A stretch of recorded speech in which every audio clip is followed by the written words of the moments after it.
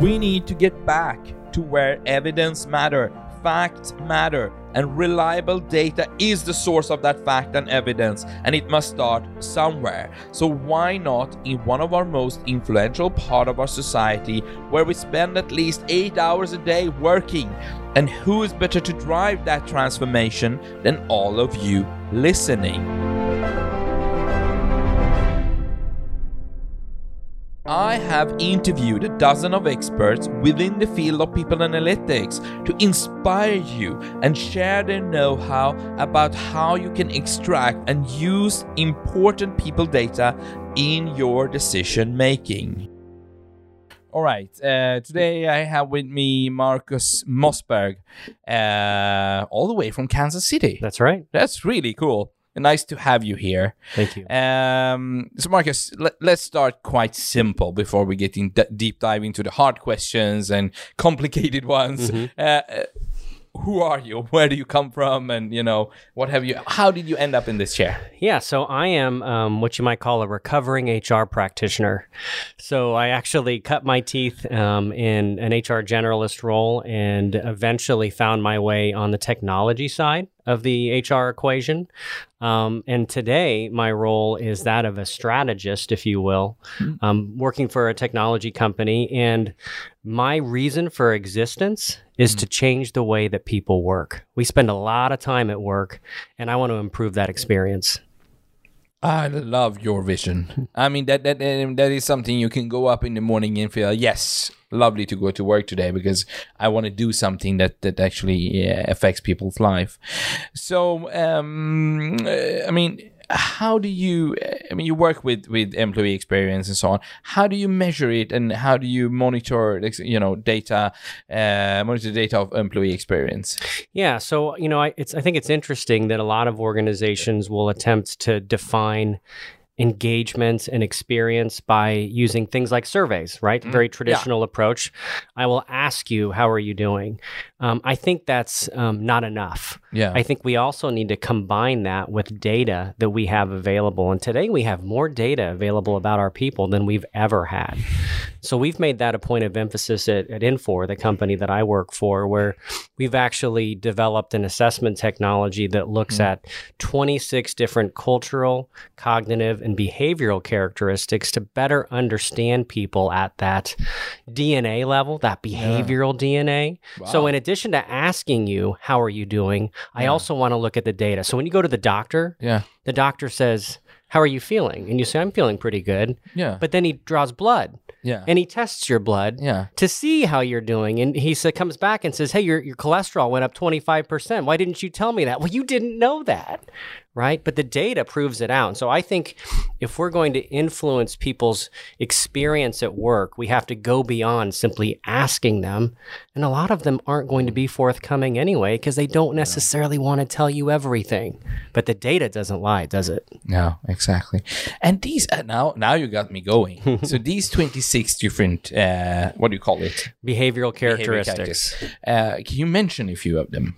Yeah. So if you look at things like flexibility, right, which is a really important one in today's environment where, the average shelf life of a skill is going below 5 years now, right? And so we have to have that change agility. And that's something that you can actually measure. And again, how do you measure that? So it's a test that was created by a team of industrial and organizational psychologists. And what we've actually done, we have assessed 200 million people. Okay, so we have a very large data set to pull from. And what we've done is been able to identify then of those 26 characteristics, which of them are the best predictors of performance in specific roles. But again, the opportunity exists, in my opinion, to also use that data to better define things like employee engagement. It's a very nebulous term, right?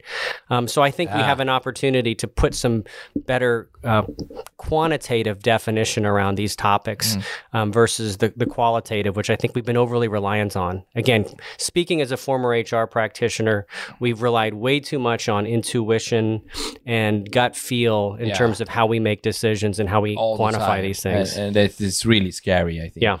And that's basically my whole vision about this, that how do we actually make people stop making decisions about other people based on gut feeling. Yes. And innuendos. Yes. Because I've been part of executive teams myself where somebody runs in and said X and Y are really stupid people, we should fire them, and then this person gets kind of a cohesion with the rest of the team, and they're like, oh yeah, let's do it, let's try to get rid of them, because and we don't have any data about it. Yeah, they might be extremely flexible people, we might use them in other areas, but we're not talking about that. It becomes kind of a really, really wrong. Yeah, well, you can also go to the other side of that spectrum. I read an article in the Wall Street Journal last month, and it was about this writer who was talking about Amazon. Okay, and Amazon's being sued right now for firing people based on what the lawsuit claims are simply metrics of performance and productivity only.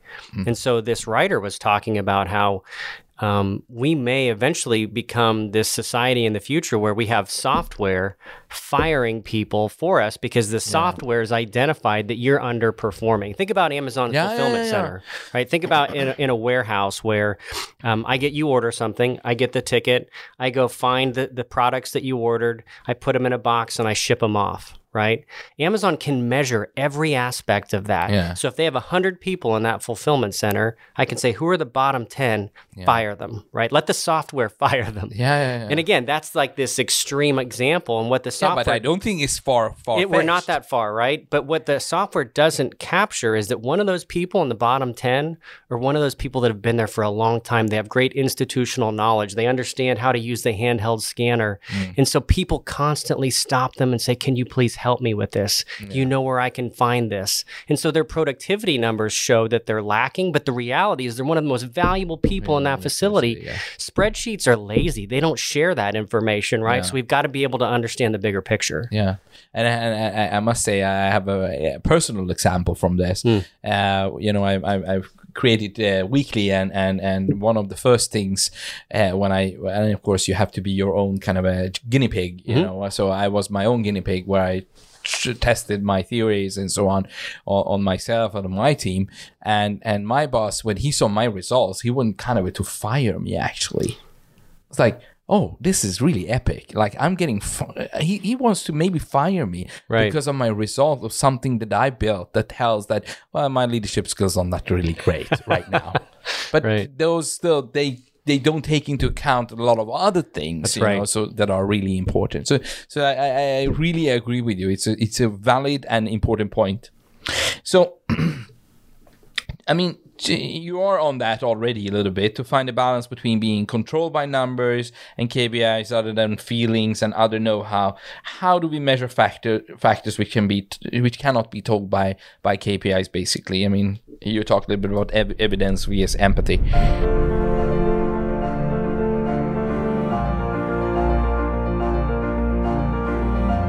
To achieve comprehensive collaboration, you need to understand the people and the needs of your organization. This is where people analytics fits into your work. Do you go with your gut feeling, or do you have real numbers supporting your intuition? Yeah, that's right. So it's a balancing act, right? Of being able to use data, but also using discernment, right? Using our brains. So you mentioned evidence versus empathy. So it's got to be a combination of collecting information about our people. The beauty is we already have it, right? Yeah. We already have tons of data. It's a matter of how do we access that data? How do we aggregate and assimilate that data? And then what do we do with it? How do we enable that to drive decision making? So again, another use case that we've used at the company that I work for is we've used it for flight risk prediction. So when you aggregate a bunch of data, I can identify in advance you are a heightened flight risk. But what does that really tell me? If I'm your manager, I know that you might be leaving, but I don't know why. And so if you dig farther into the data, you can see there's two specific elements that are contributing to your heightened flight risk. And what are those? Well, I mean, in this case, this is an example. One is you haven't taken any time off in 12 months. which is pretty typical where I am, right? And so the first recommended intervention from the system is for you to go take some time off. The second piece is you've been in the same job for 5 years, and we actually may have another job in the organization that you are a perfect fit for. Why not consider making a move, right? Yeah. So again, we have to get beyond simply throwing a bunch of data at people. We have to help them understand, what does the data tell me and what should I do with it? Interesting. I'm a little bit curious now, actually, because at Weekly we measure other types of data. I mean, psychosocial health data, leadership data, etc. And we have found like 4 or 5 different factors that are actually affecting people quitting or quitting their jobs, the flight risk, and those are one of those. As an example, is about mandate. How much that you feel during your work that you have mandate in what you do, and that not just given, but also you have taken the mandate to actually... So you have some control over your area of responsibility, and okay, this is my mandate. This is what which decision I can make about my work. And this is extremely crucial for actually keeping you at your work and also healthy and so on and engaged. But it's interesting. What I mean is it would be interesting to combine these two. What you're talking about, and you don't take vacations, you don't do that, and because there are more external data that actually tells a lot about the person, and really interesting. Very true. Yeah. So, I mean, a lot of people say we would love to have real examples. Do you have some real examples, like you told me now? You have told a few. Do you have something more you could, tell the listeners about, real, not just vague ones, just very concrete examples about how what you do has helped organizations? Yeah. So one of the biggest things that I like to focus on is that every single person is different. Right. And so if we can get to know each individual at that molecular level, right, then we can personalize their experience throughout their career. So the first step is identifying, are you a good fit for the culture of this organization that we're considering you for? Again, culture is one of those nebulous terms as well. Yeah. I read a study in Deloitte how they said culture is, according to the CEOs they interviewed, critical. 85% of them said it's critical to our business. And then they asked them, how many of you can actually define what culture is? And they were like 15% of them. So they're like, it's really important. We just have no clue how to define it. That's not good. But we can actually put some, quantitative definitions around culture and make sure that you're a good fit, then put you into that job that you were born to do. Now, I admittedly, when I was a child, did not dream of being an HR practitioner, but it was the job that I was born to do, right? I love it, genuinely, authentically. And so if you can put people into those roles that they were born to do, and then personalize their experience, just like Amazon does, right? They collect data and they say, oh, you bought those shoes? You're going to really like those shoes. Why aren't we doing that at work where I know who you are based on the data and I can recommend a career path that's not generic to say, hey, everybody in your role went to this role next. No, where should you go? And sometimes it may be a completely different role. Yeah. And again, that next generation of millennials and Gen Z, they're not going to change jobs multiple times. They're going to change careers multiple times. If you give them the visibility to do that inside your organization, then you're going to retain that institutional knowledge even longer. Yeah, and that could help the whole society actually grow much faster than we are doing right now, I think, because, I mean, it's scary to change a career. I mean, it's scary to change a job. It's even scarier to change a career. I mean, I don't know really. I'm shit scared to do something else than this right now. But I've changed career 3 times, so it shouldn't be that hard, but it's scary. So I think that's a really good way of actually, as you say, showing the path, and then more people would actually dare to, because that's when you cross-function. That's when you actually get the cross-functional expertise, and you can use different ideas from different fields into your work. That's right. And that brings people with a more diverse mindset and a new way of thinking that may approach problems that have been challenging in the past from a totally new vantage point. Yeah.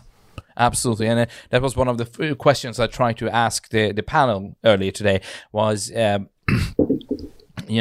do you bring in data scientists and evolve them into HR business partners, or do you make HR business partners tech savvy or data savvy?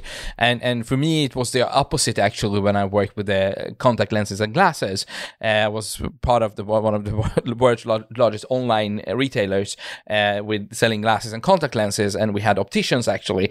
And instead of bringing in not opticians but their opticians practitioners that were helping the opticians, we brought in salespeople and learned them how to become helping the opticianist to actually give value to the client, to the customers. And that was totally different game changer in comparison to bringing in people who know a lot about the eye but nothing about the selling part. Yeah, there is a definitive case for diversity. And again, I agree that you can have people who come in with a very strong HR background, or you can have people with very strong business acumen, or maybe it's technical or analytical skills, but you need them all. It's funny, when I joined an HR healthcare technology company in the States, I had two executives that I supported as their HR business partner.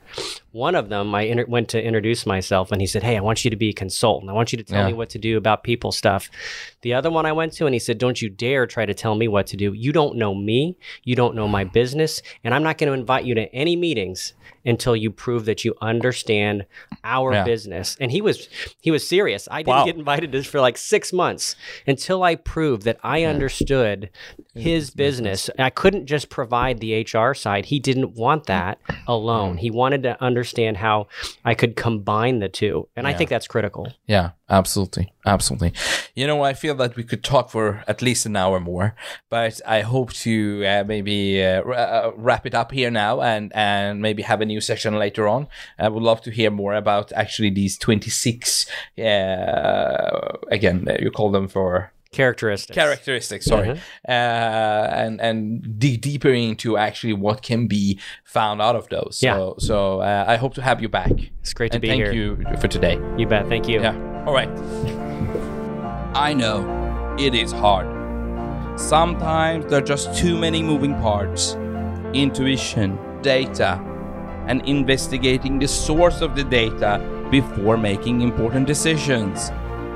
Most of the time, we just want the train to start moving, heading towards our goals. I'm not saying you should take these precautions making a decision about minor things in life. But if you're making life-altering decisions for yourself, your family, or co-workers, then you should take your time.